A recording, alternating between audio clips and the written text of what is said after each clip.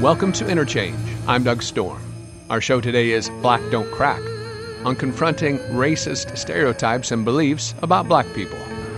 We're listening to guitarist-composer Sonny Sharrock's Black Woman from 1969, featuring his then-wife Linda Sharrock, vocalizing Pain and Release.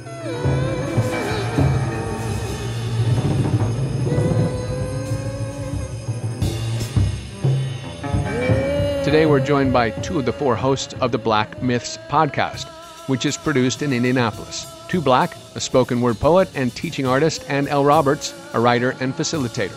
As described on the show's website, the Black Myths podcast is an informative conversational show analyzing popular myths about black culture of a socio-political nature.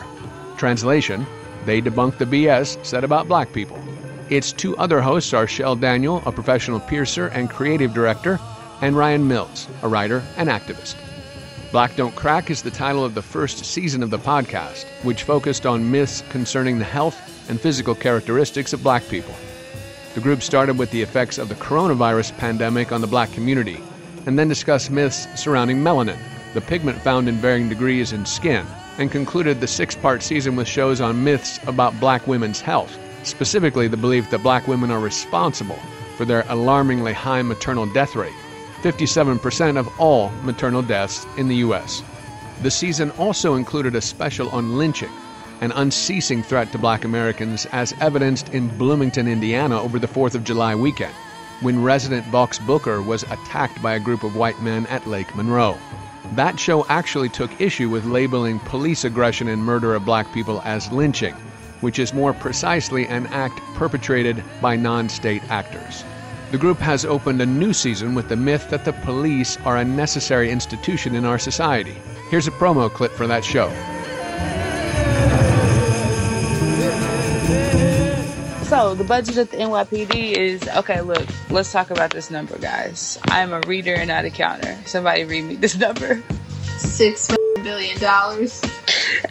What? $6 billion. Yeah, What? that's what I mean. Don't feel Nigga, bad. A lot of us don't see that many There's zeros. so many zeros here. $6 billion. Okay. $6 billion. What? $6 billion just for the police? There are For the countries police. that don't have a GDP of $6 billion. Like, Wow. everything, The all the NYPD. resources within that country don't come So out. that $6 billion makes them what? The 33rd largest military spender on the planet. Just New York. Just New York. Wow. Oh, shit. $6 Okay. billion. What the Billion. fuck do they do with Okay. that budget? We'll also discuss the liberal premise of hate crimes legislation and the ways it empowers the carceral state rather than protecting citizens against hate crimes. And our two breaks today will feature performances by Two Black titled Black Card and Blood Spatter. And now, Black Don't Crack, on the BS said about black people, on Interchange, on WFHB.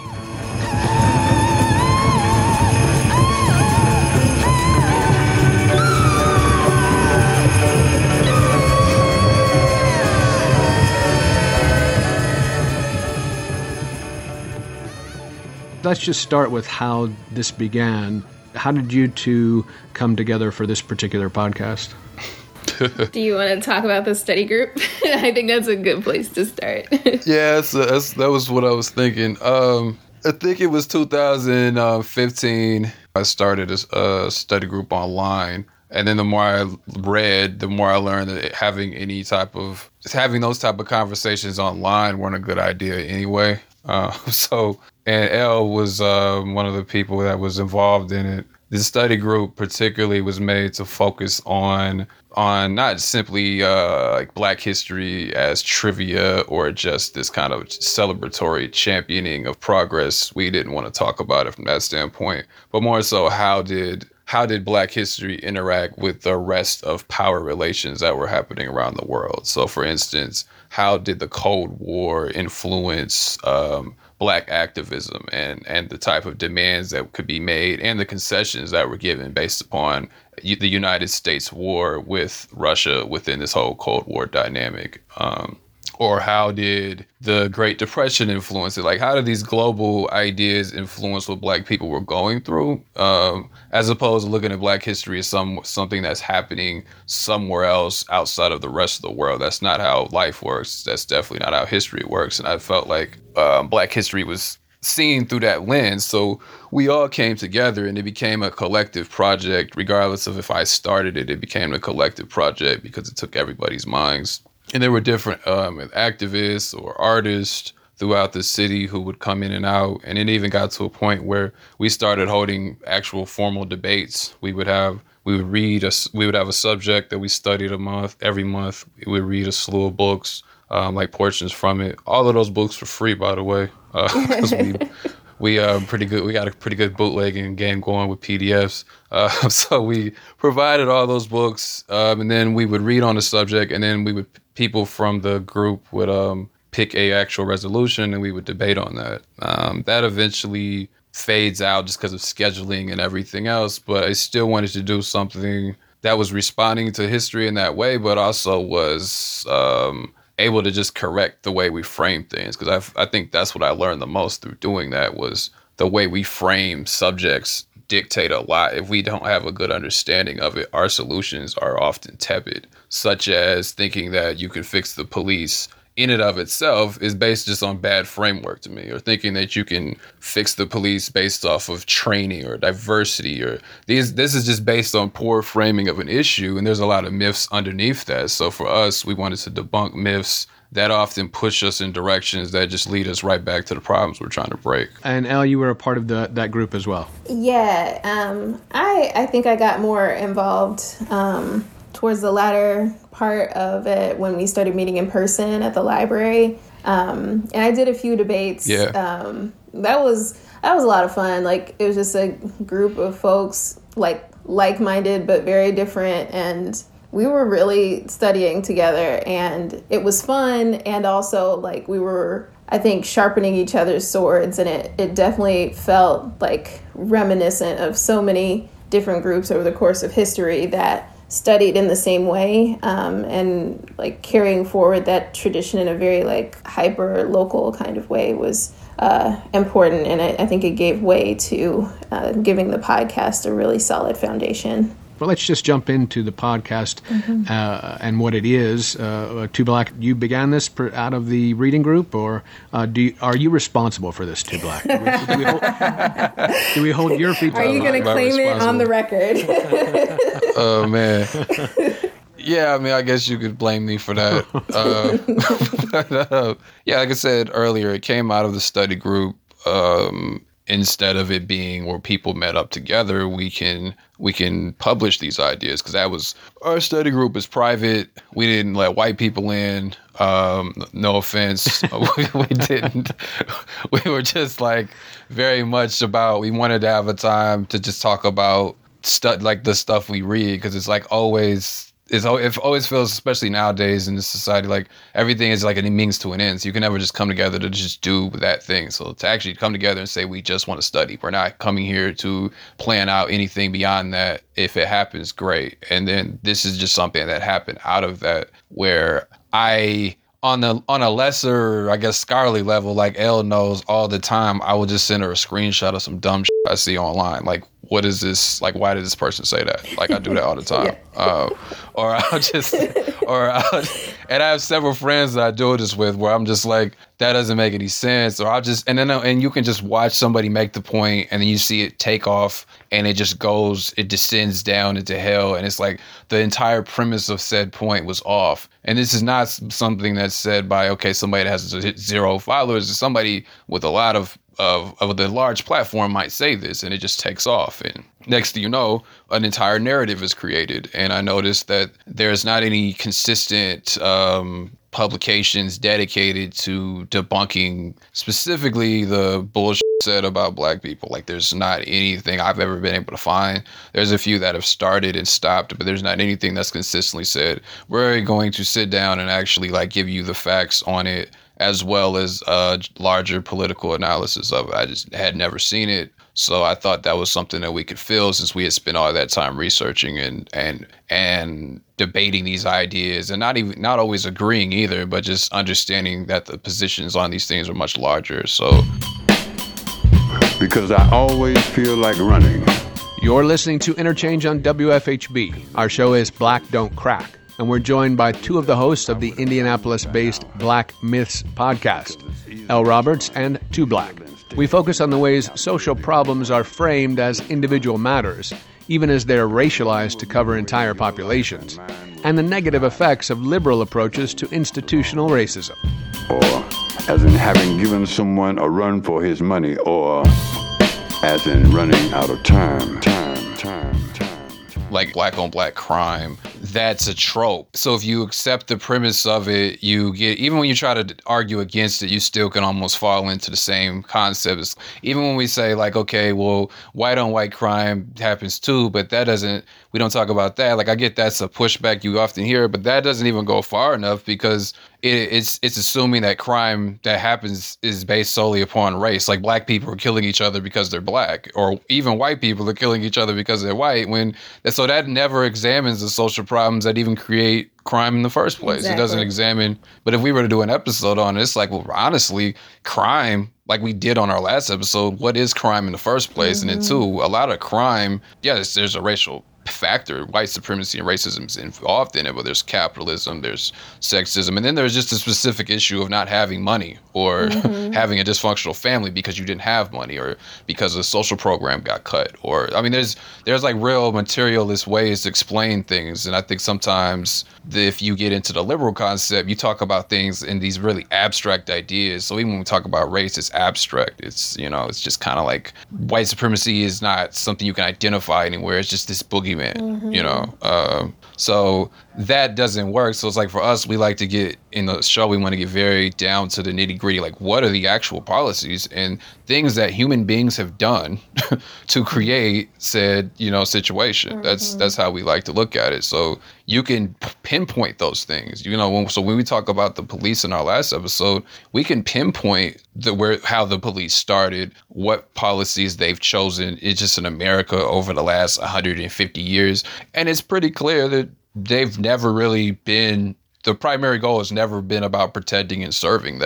It's demonstrated in their policies. We don't have to just make an abstract statement about it. Like, they showed you, So what we try to do is just, by talking about a myth, it opens up a conversation to identify those factors. And I've found, I'm sure Elle can say the same thing, or the rest of our co-hosts, that there's like so many myths within myths. Yes. That's the stuff I wasn't ready for. Yeah. So for the audience, I think we give them like a viewpoint into it's a road into discovery, right? Like, we're discovering it with you. You mentioned your other co-hosts. So currently Black Myths has four participants in it. Is that right? Yes. That's correct. Yeah. And that's Ryan and Shell are the other two? Yes.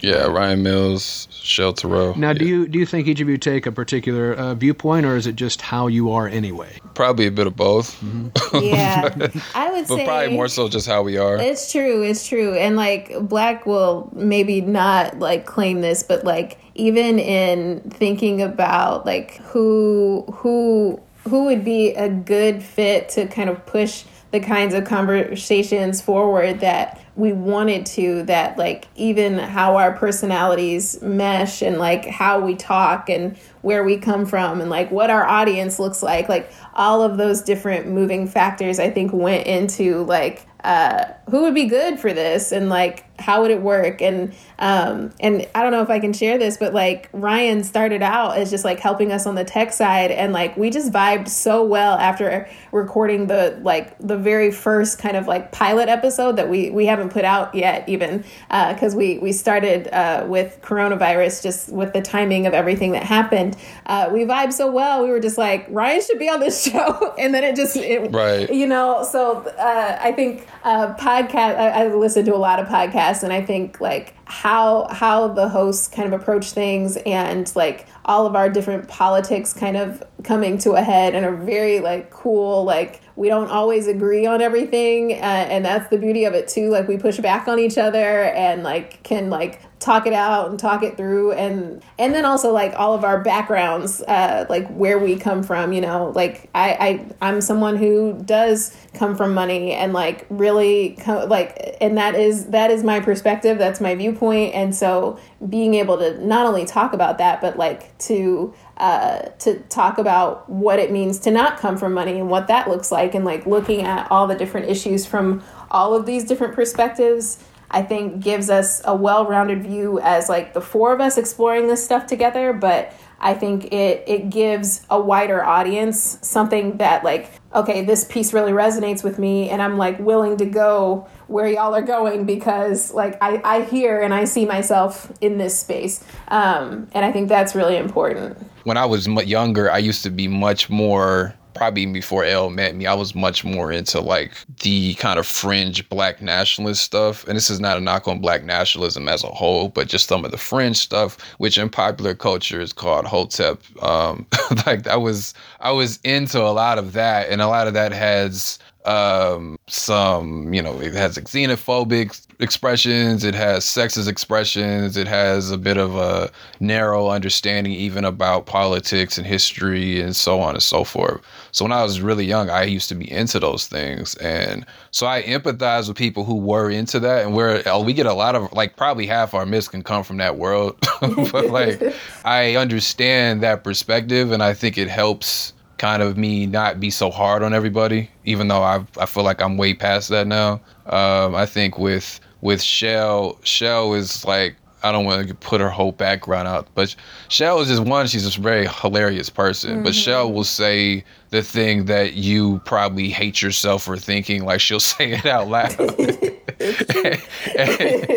and it's funny, you know, because when she's on point, it's like when she said on the last episode that Amazon's probably giving out gift cards for reparations or something, you know, like that was good. Yeah.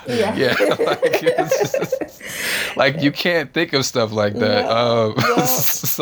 So she brings like that, and then she brings just the pragmatic street perspective that I think gets left out of a lot of the conversations. So it's one thing to talk about these things theoretically, and when you have time to sit down and divorce ideas from this and figure it out and web through it. But when you're in the muck of what all those things mean, and you don't have time for that, you just have to simply go out and provide for your family. You have to go out and make the money that's necessary. How do you navigate that? And I think that lived experience is very important. Mm-hmm. I think she brings that to the table, even like strongly. And then Ryan is probably the sane person in the group.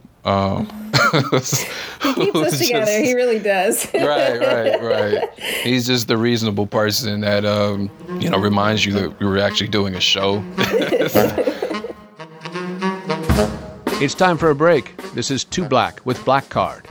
More on the BS said about black people when Interchange returns on WFHB.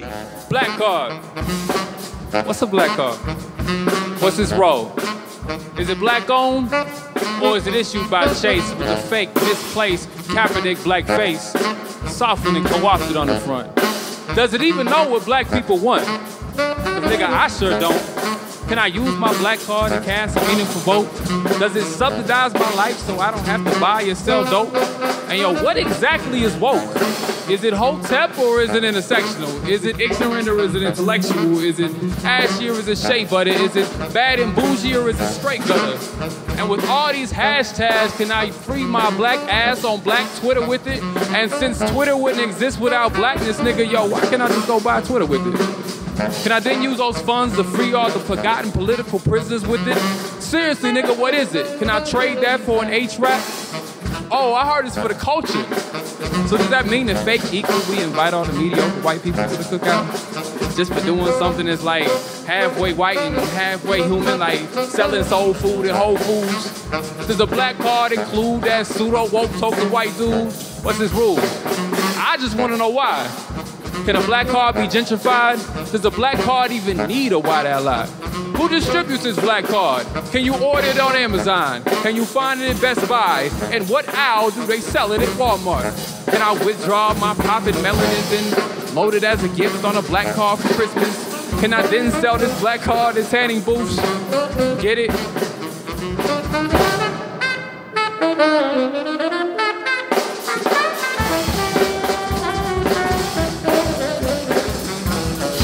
Hey, really, what is it though? Welcome back to Interchange. Today's show is Black Don't Crack, and our guests are Two Black and L. Roberts, two of the four hosts of the Indianapolis-based Black Myths podcast. In this segment, Roberts highlights the ways melanin does more than simply color one's skin, and Two Black makes a case that the black maternal death rate needs to be seen in the same light as police murders of black men. And when I read the fine print, does it at least read to be 5/5? Or do I have to compromise how I exist and pay a talented attempt to get a membership?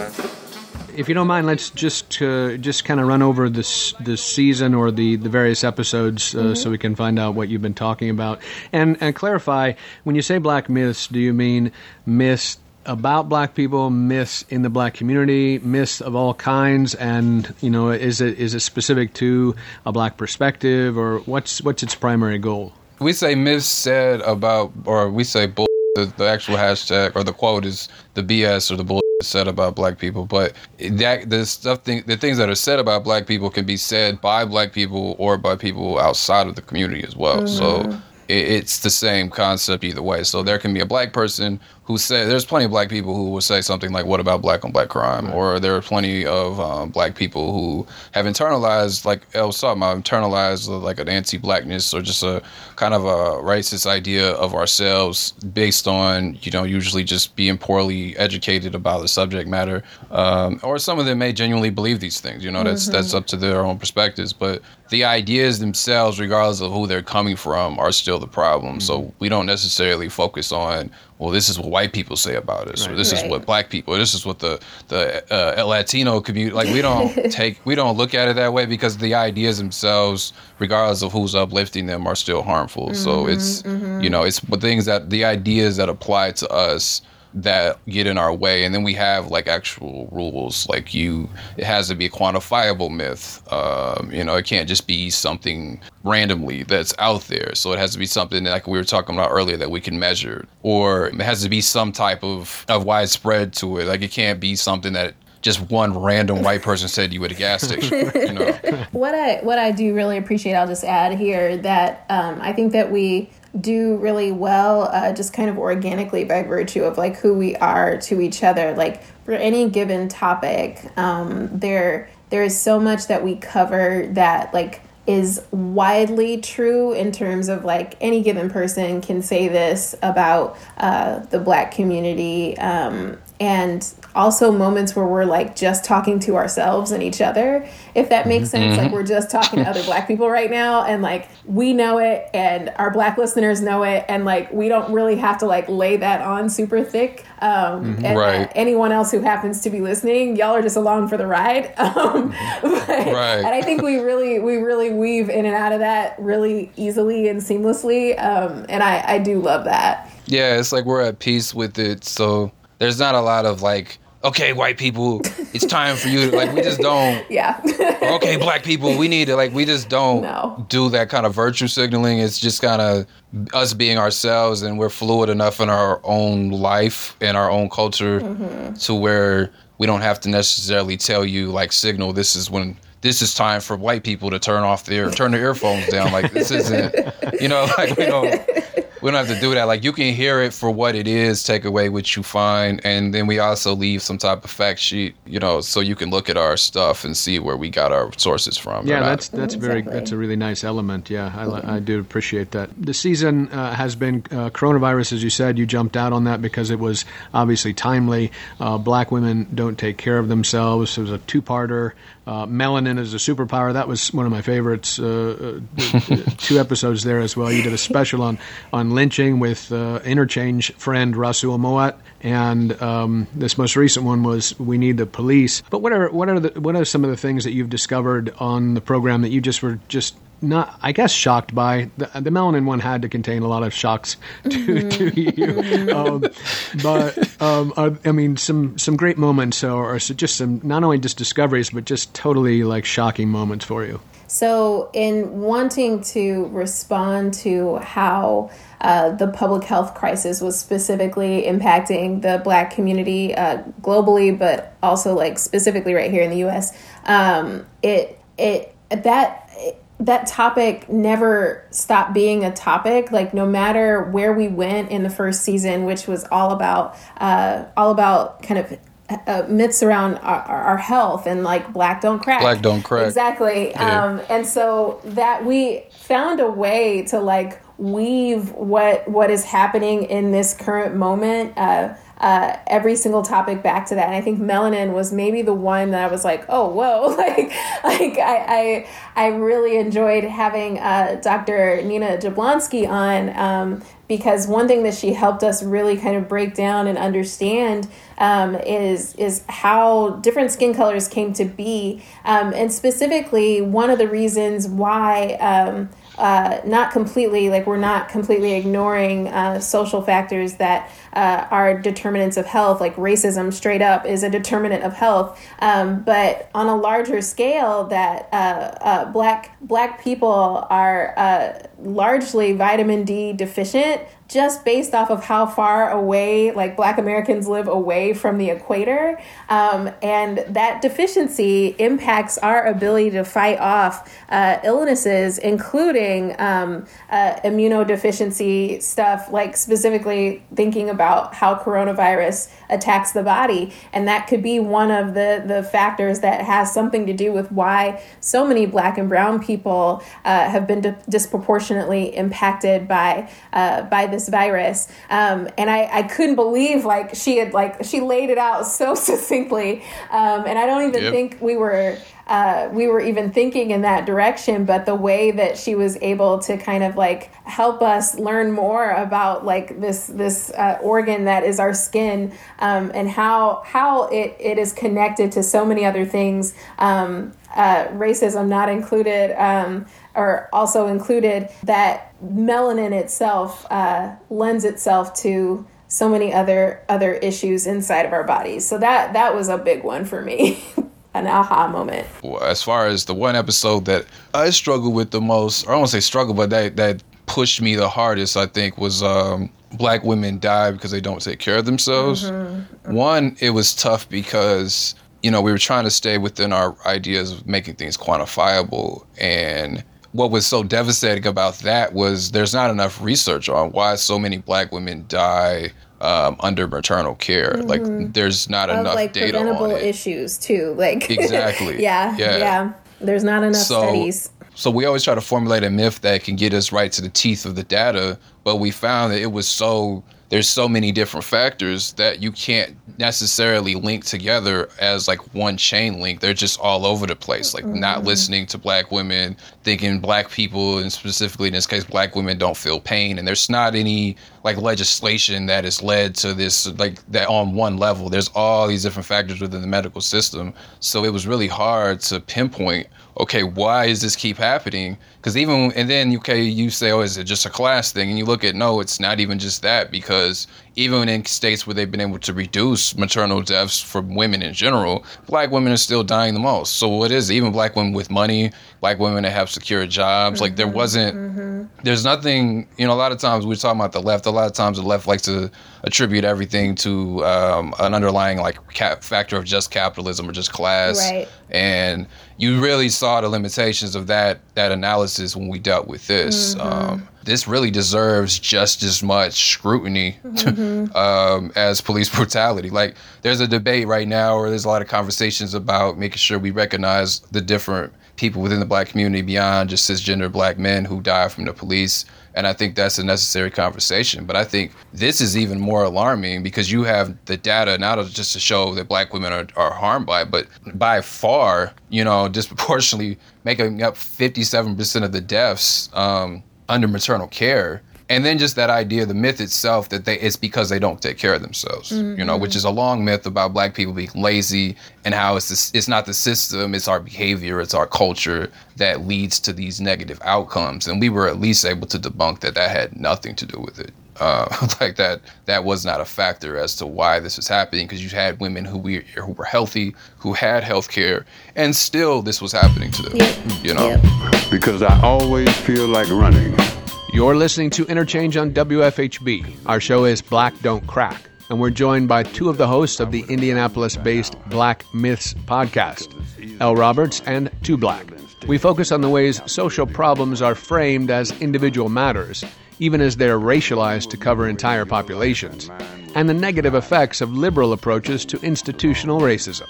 Or as in having given someone a run for his money, or as in running out of time. Well, they're powerful episodes, and they're also disarmingly light frequently as well. So you kind of even when you're learning something that's shocking in a lot of ways, it's done with a light touch. Shell's probably the most credit for that. Yeah. But even though she may not seem like she's saying that much, she's just, her presence keeps it light. None of us try to take ourselves too seriously.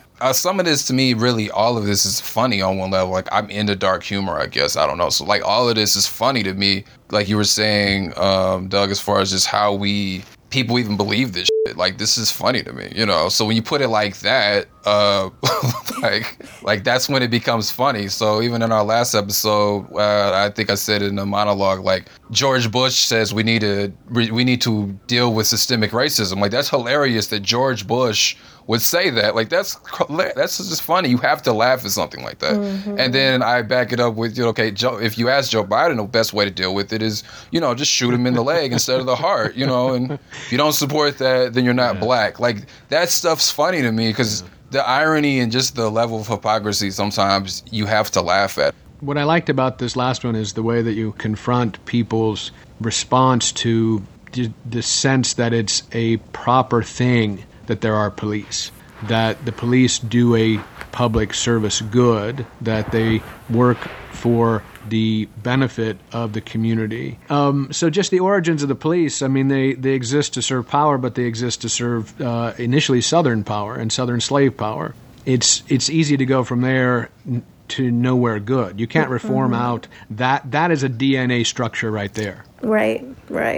Yeah. And I don't know if we talked about it. You guys made jokes along the way about TV shows. Yeah. Yeah. It is a long history of propaganda, though, and that actual police entities like pushed for those collaborations to happen. Everything from, you know, Law and Order to DARE programs in elementary schools. You know, it's all designed to kind of put forward this idea that, one, police are good and they're here for you, and two, that drugs are bad, for example. So, like, we have a whole generations of people kind of coming up to believe that these things are true, when in actuality, you know, the history of the federal government's like literal, like, it's not a conspiracy theory. Like, this actually happened, in which, like, the federal government produced the very crime that it declared war against,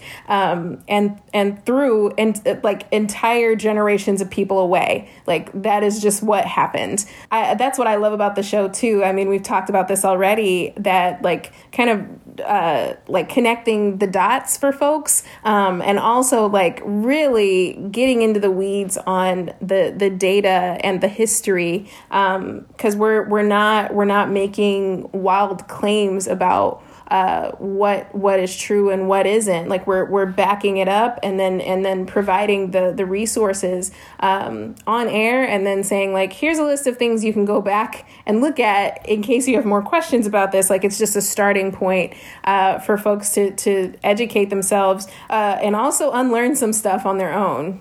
There was stuff that didn't even make the episode. Like we were talking about the Pinkerton Detective Agency in Pennsylvania, and how they were largely built off of the U.S. Occupation in the Philippines. They were modeled after the counterinsurgency troops in the Philippines when the U.S. chose to essentially colonize the Philippines. And the police were based off that. So when we say the police are military, it's not just a metaphor. Like that's actually we didn't even get to bring that up, or how the Clinton administration, talking about liberals, they're the ones who actually, when everybody's talking now about demilitarizing the police, it was the Clinton administration that authorized that program in and of itself to give military weapons to police departments. So I think, like you were saying, as far as this narrative of the police, we largely get it from TV, and I think we also just get it from our larger culture that thinks that problems are individual, and that's just how we think about things. So if problems are individual, then they come down to moral corrections that individuals need to make. And it's not to say that we all don't have our own individual corrections we should be able to make within ourselves, or that we don't have any autonomy over our choices. I'm not saying that, for the record, but even the things that I have to correct within myself still fall under a social context. They're not simply within me. Even if I've internalized it, I internalized it from a larger social environment. And most people think that problems are individual, so they think you just need to slap somebody on the wrist with a charge, you need to put them in a prison. Like, it makes logical sense. Our entire society reinforces that idea. And then when you really look at the history of it, it's like, man, like,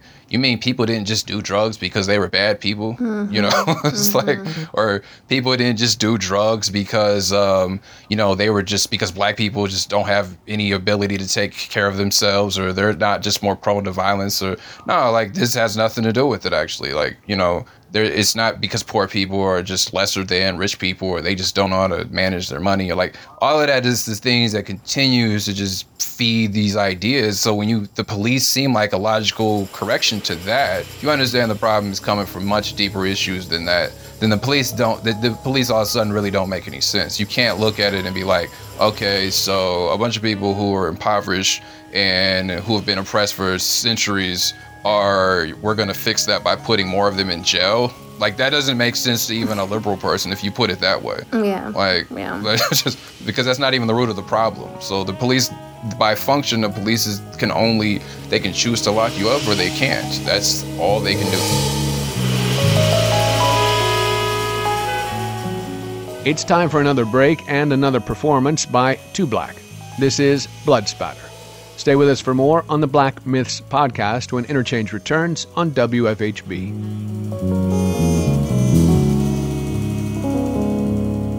Let's paint the world in blood splatter.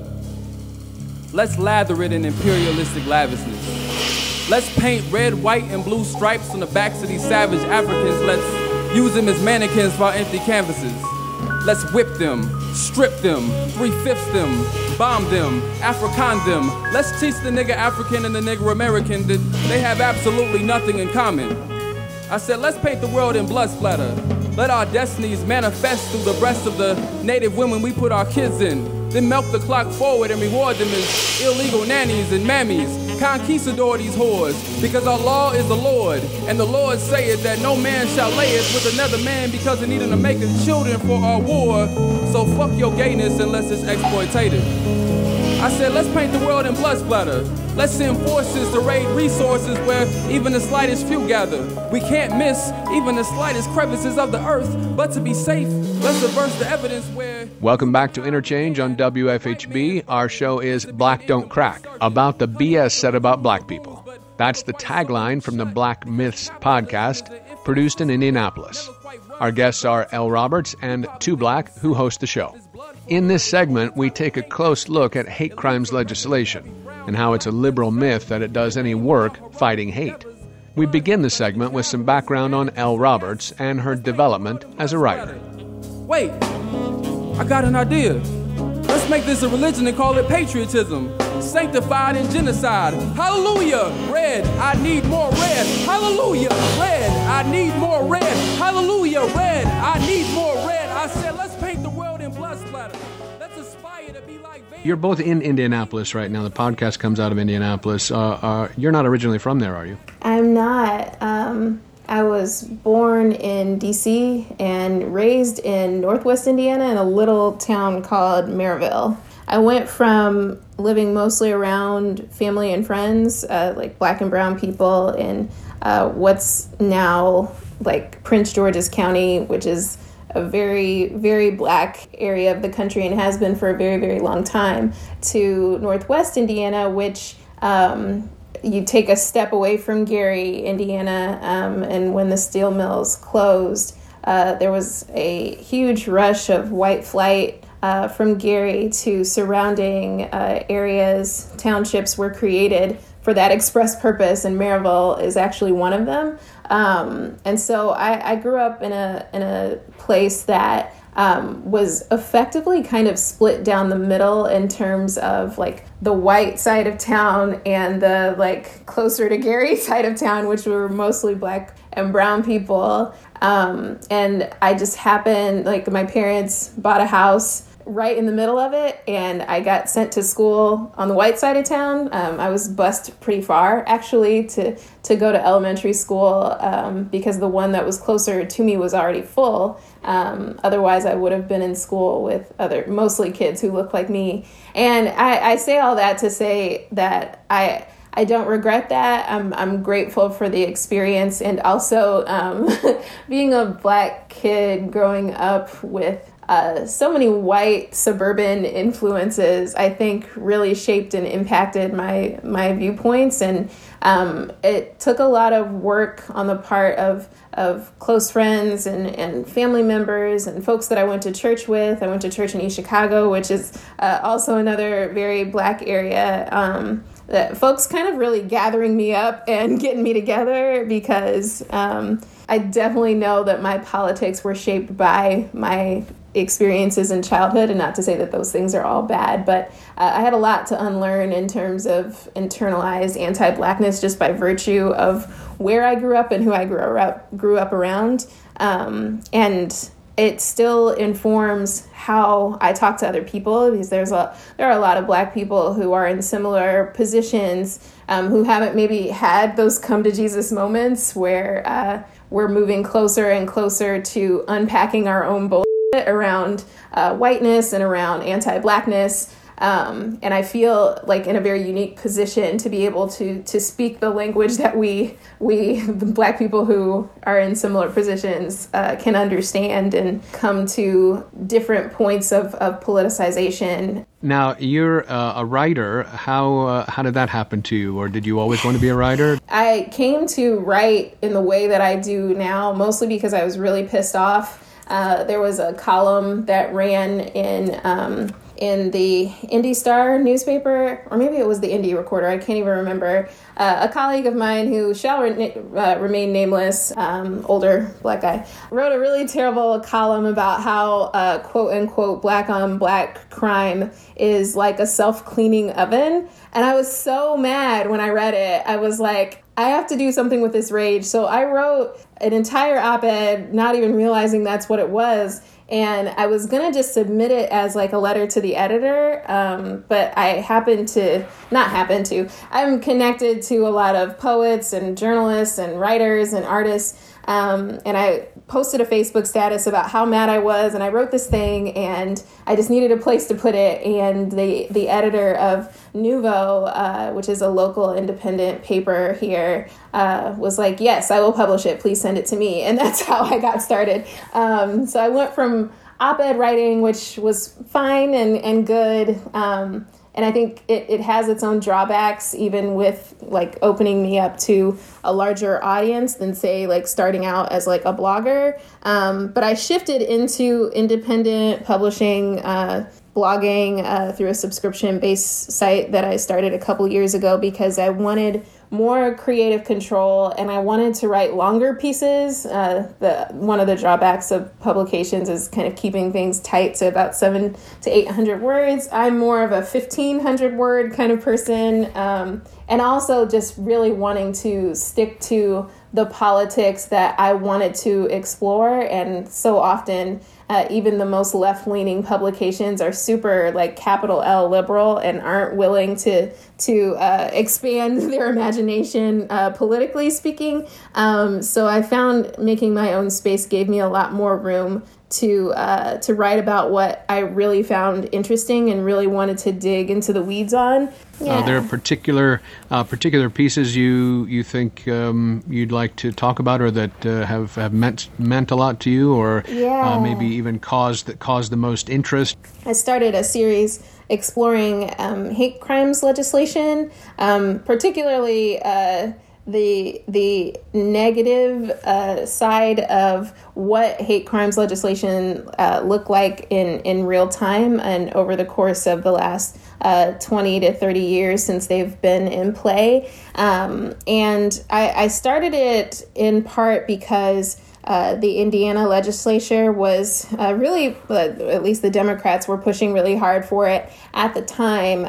And then when the Republicans, who have held a majority in the Indiana State House for literally ever, took up the cause, the more moderate Republicans took up the cause, I knew something was off, and I wanted to look at the legislation itself very closely. And so it became kind of a building a case over time against the legislation.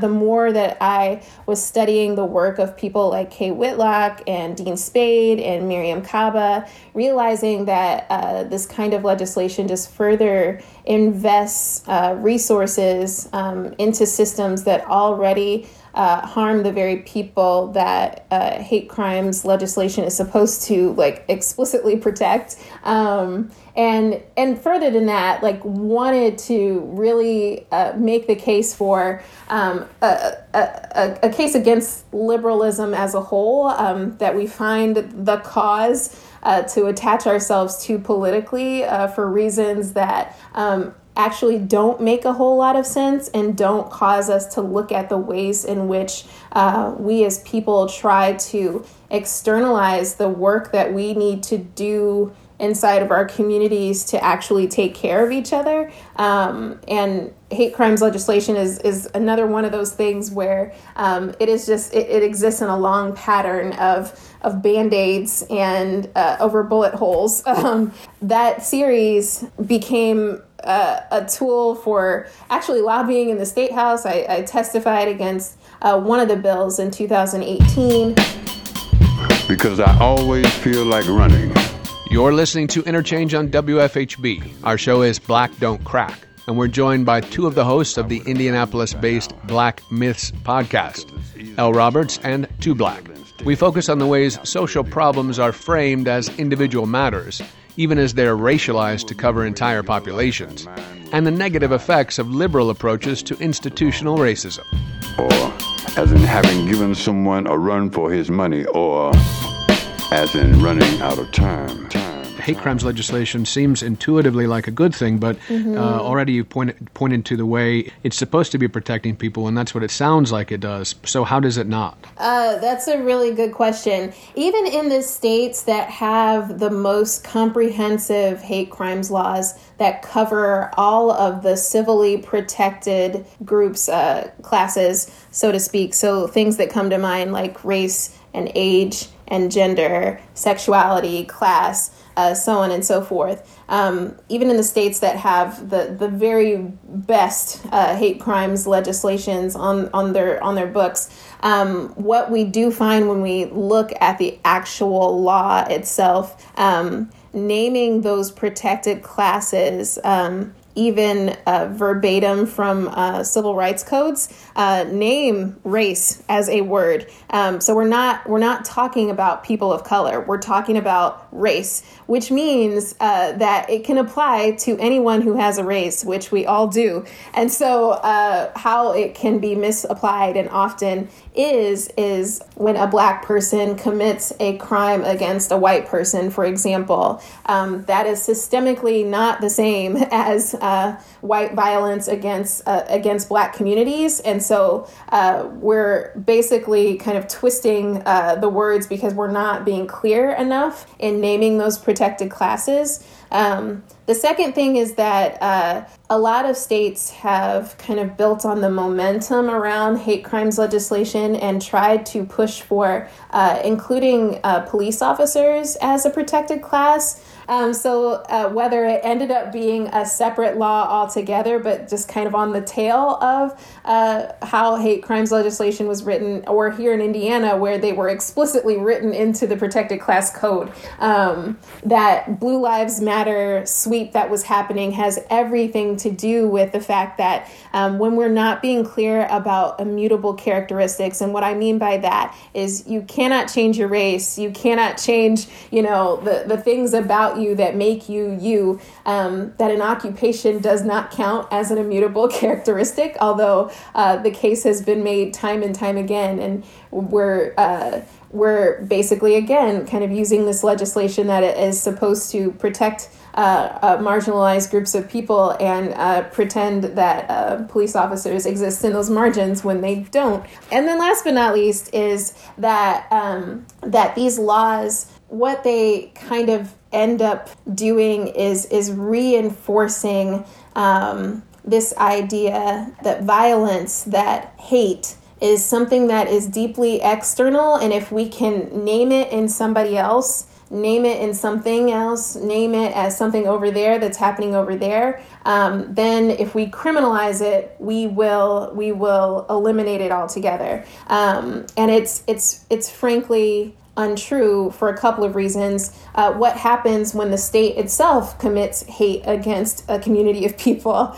We are not necessarily equipped. Our state is not equipped to police itself. And so what do we do inside of how we address systemic violence? And two, when we are pushing for hate crimes legislation, what we are effectively doing is giving policing and prisons and the court system even more ammo to lock people up. And we know that those very systems already disproportionately affect Black and brown and queer and poor people. And so we're just giving even more credence and more resources, literal dollars, into these systems to criminalize and lock people up and continue reinforcing the idea that this is the only way to address violence of this kind. Just like a lot of other so-called social ills, there's no proof that criminalizing hate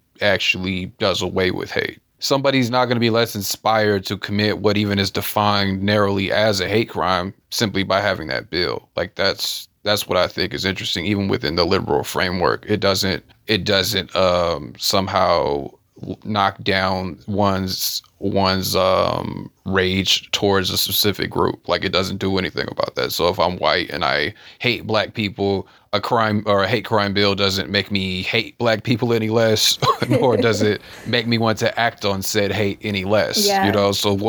So maybe I can feel happy as the state because I can say, well, we sent this one hateful white person away who has nothing to do with us for 3 life terms or something, right. 3 life sentences. Where they're more likely to interact with and be politicized by more white supremacy. Like, that's exactly.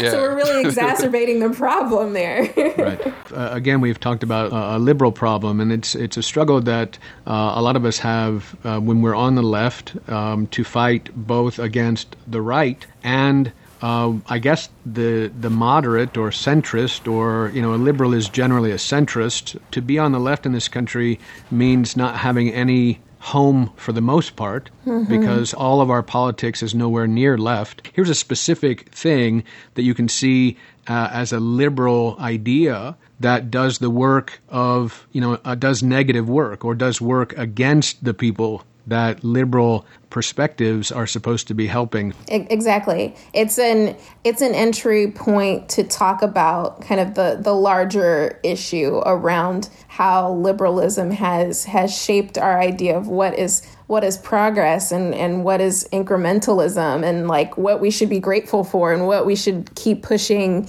further left about, that so often kind of liberal platitudes and policies are just designed to placate people who don't necessarily have maybe like overt ideas about being superior to other people, but maybe like have convinced themselves that like because they're not conservative, that they've arrived somewhere, and that sometimes I think is even harder to combat than like the raging conservative who's like, I know where you stand, but like this person who's smiling in my face, you know, their politics are even more dangerous because they think that they're doing helping when they're really harming, by standing on principles that like don't actually mean anything at all. So it really is, it's a starting point to like open that conversation, because it is very hard to talk to people who think they have arrived, who think they are helpful, and actually open the door to like critically looking at themselves and critically looking at the world around them. It makes liberal sense to say a hate crimes bill is good because we are against hate, but at the same time, as you've already pointed out, the bolstering of the prison policing surveillance state that happens within that framework is something, as Stu Black pointed out already, you know, that you might just even look away from. Sounds good, won't pay attention to it, and then the prison state expands. So the liberal role in that is to say this is right because it morally sounds right. Because liberalism, I think, you know, we frame it now as it being like about they're more so supportive of government or whatever. But liberalism ultimately is this idea of like individual freedom and all of that. That's where that comes from. But I don't think we think about it like that. So there's still a flaw in that analysis, even though conservatives like to claim that they're about the individual as well.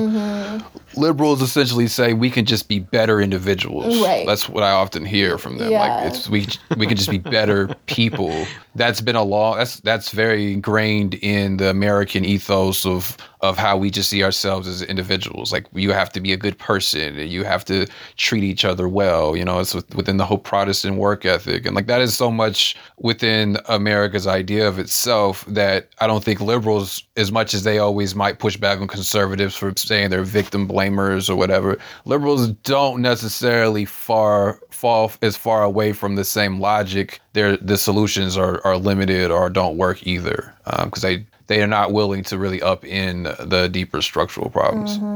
And I'll if I could add here, like, and I appreciate you bringing up this question earlier, but I used to identify as a liberal, and like the more that I read, the more I was just like, wow, I was really on some BS.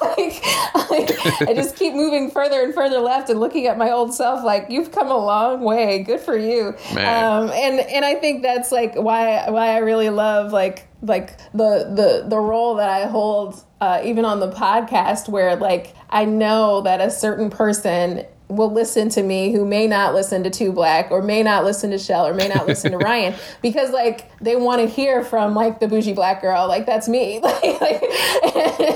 I'm just like, guess what, I'm a communist. I hope like not even to make what it is that we talk about and try to debunk and educate around more palatable, because it is not palatable. It is like a matter of like looking at really hard stuff in yourself and around you, and recognizing where like we have fallen short individually and where we have fallen short communally and systemically, so to speak. And so I appreciate liberalism for being exactly where it is. There is so much room to just keep on pushing, and waking people up to like, hey, this is not where the fight ends. Because I always feel like running. That's our show. We'll close with the great Gil Scott-Heron. This is Running, a new version produced by Chicago drummer Makaya McCraven, off of McCraven's February 2020 release, We're New Again, a reimagining. Thanks to L. Roberts and Two Black for joining us. They're the hosts, along with Shel Daniel and Ryan Mills, of the Black Myths podcast. We'll post links to the show as well as to the individual work of both on our website. Just go to wfhb.org and look for Interchange in the programming menu. I'm your host, Doug Storm. I produce today's show. Cade Young is executive producer. This is Bloomington's community radio station, WFHB. Thanks for listening. Because I will be running in the other direction. not running for cover. Because if I knew where cover was, I would stay there and never have to run for it. Because the thing I fear cannot be escaped, eluded, avoided, hidden from, protected from, gotten away from, not without showing the fear as I see it now. Because closer, clearer, closer, nearer, because of you, and because of that nice that you quietly, quickly be causing. Because I always feel like running.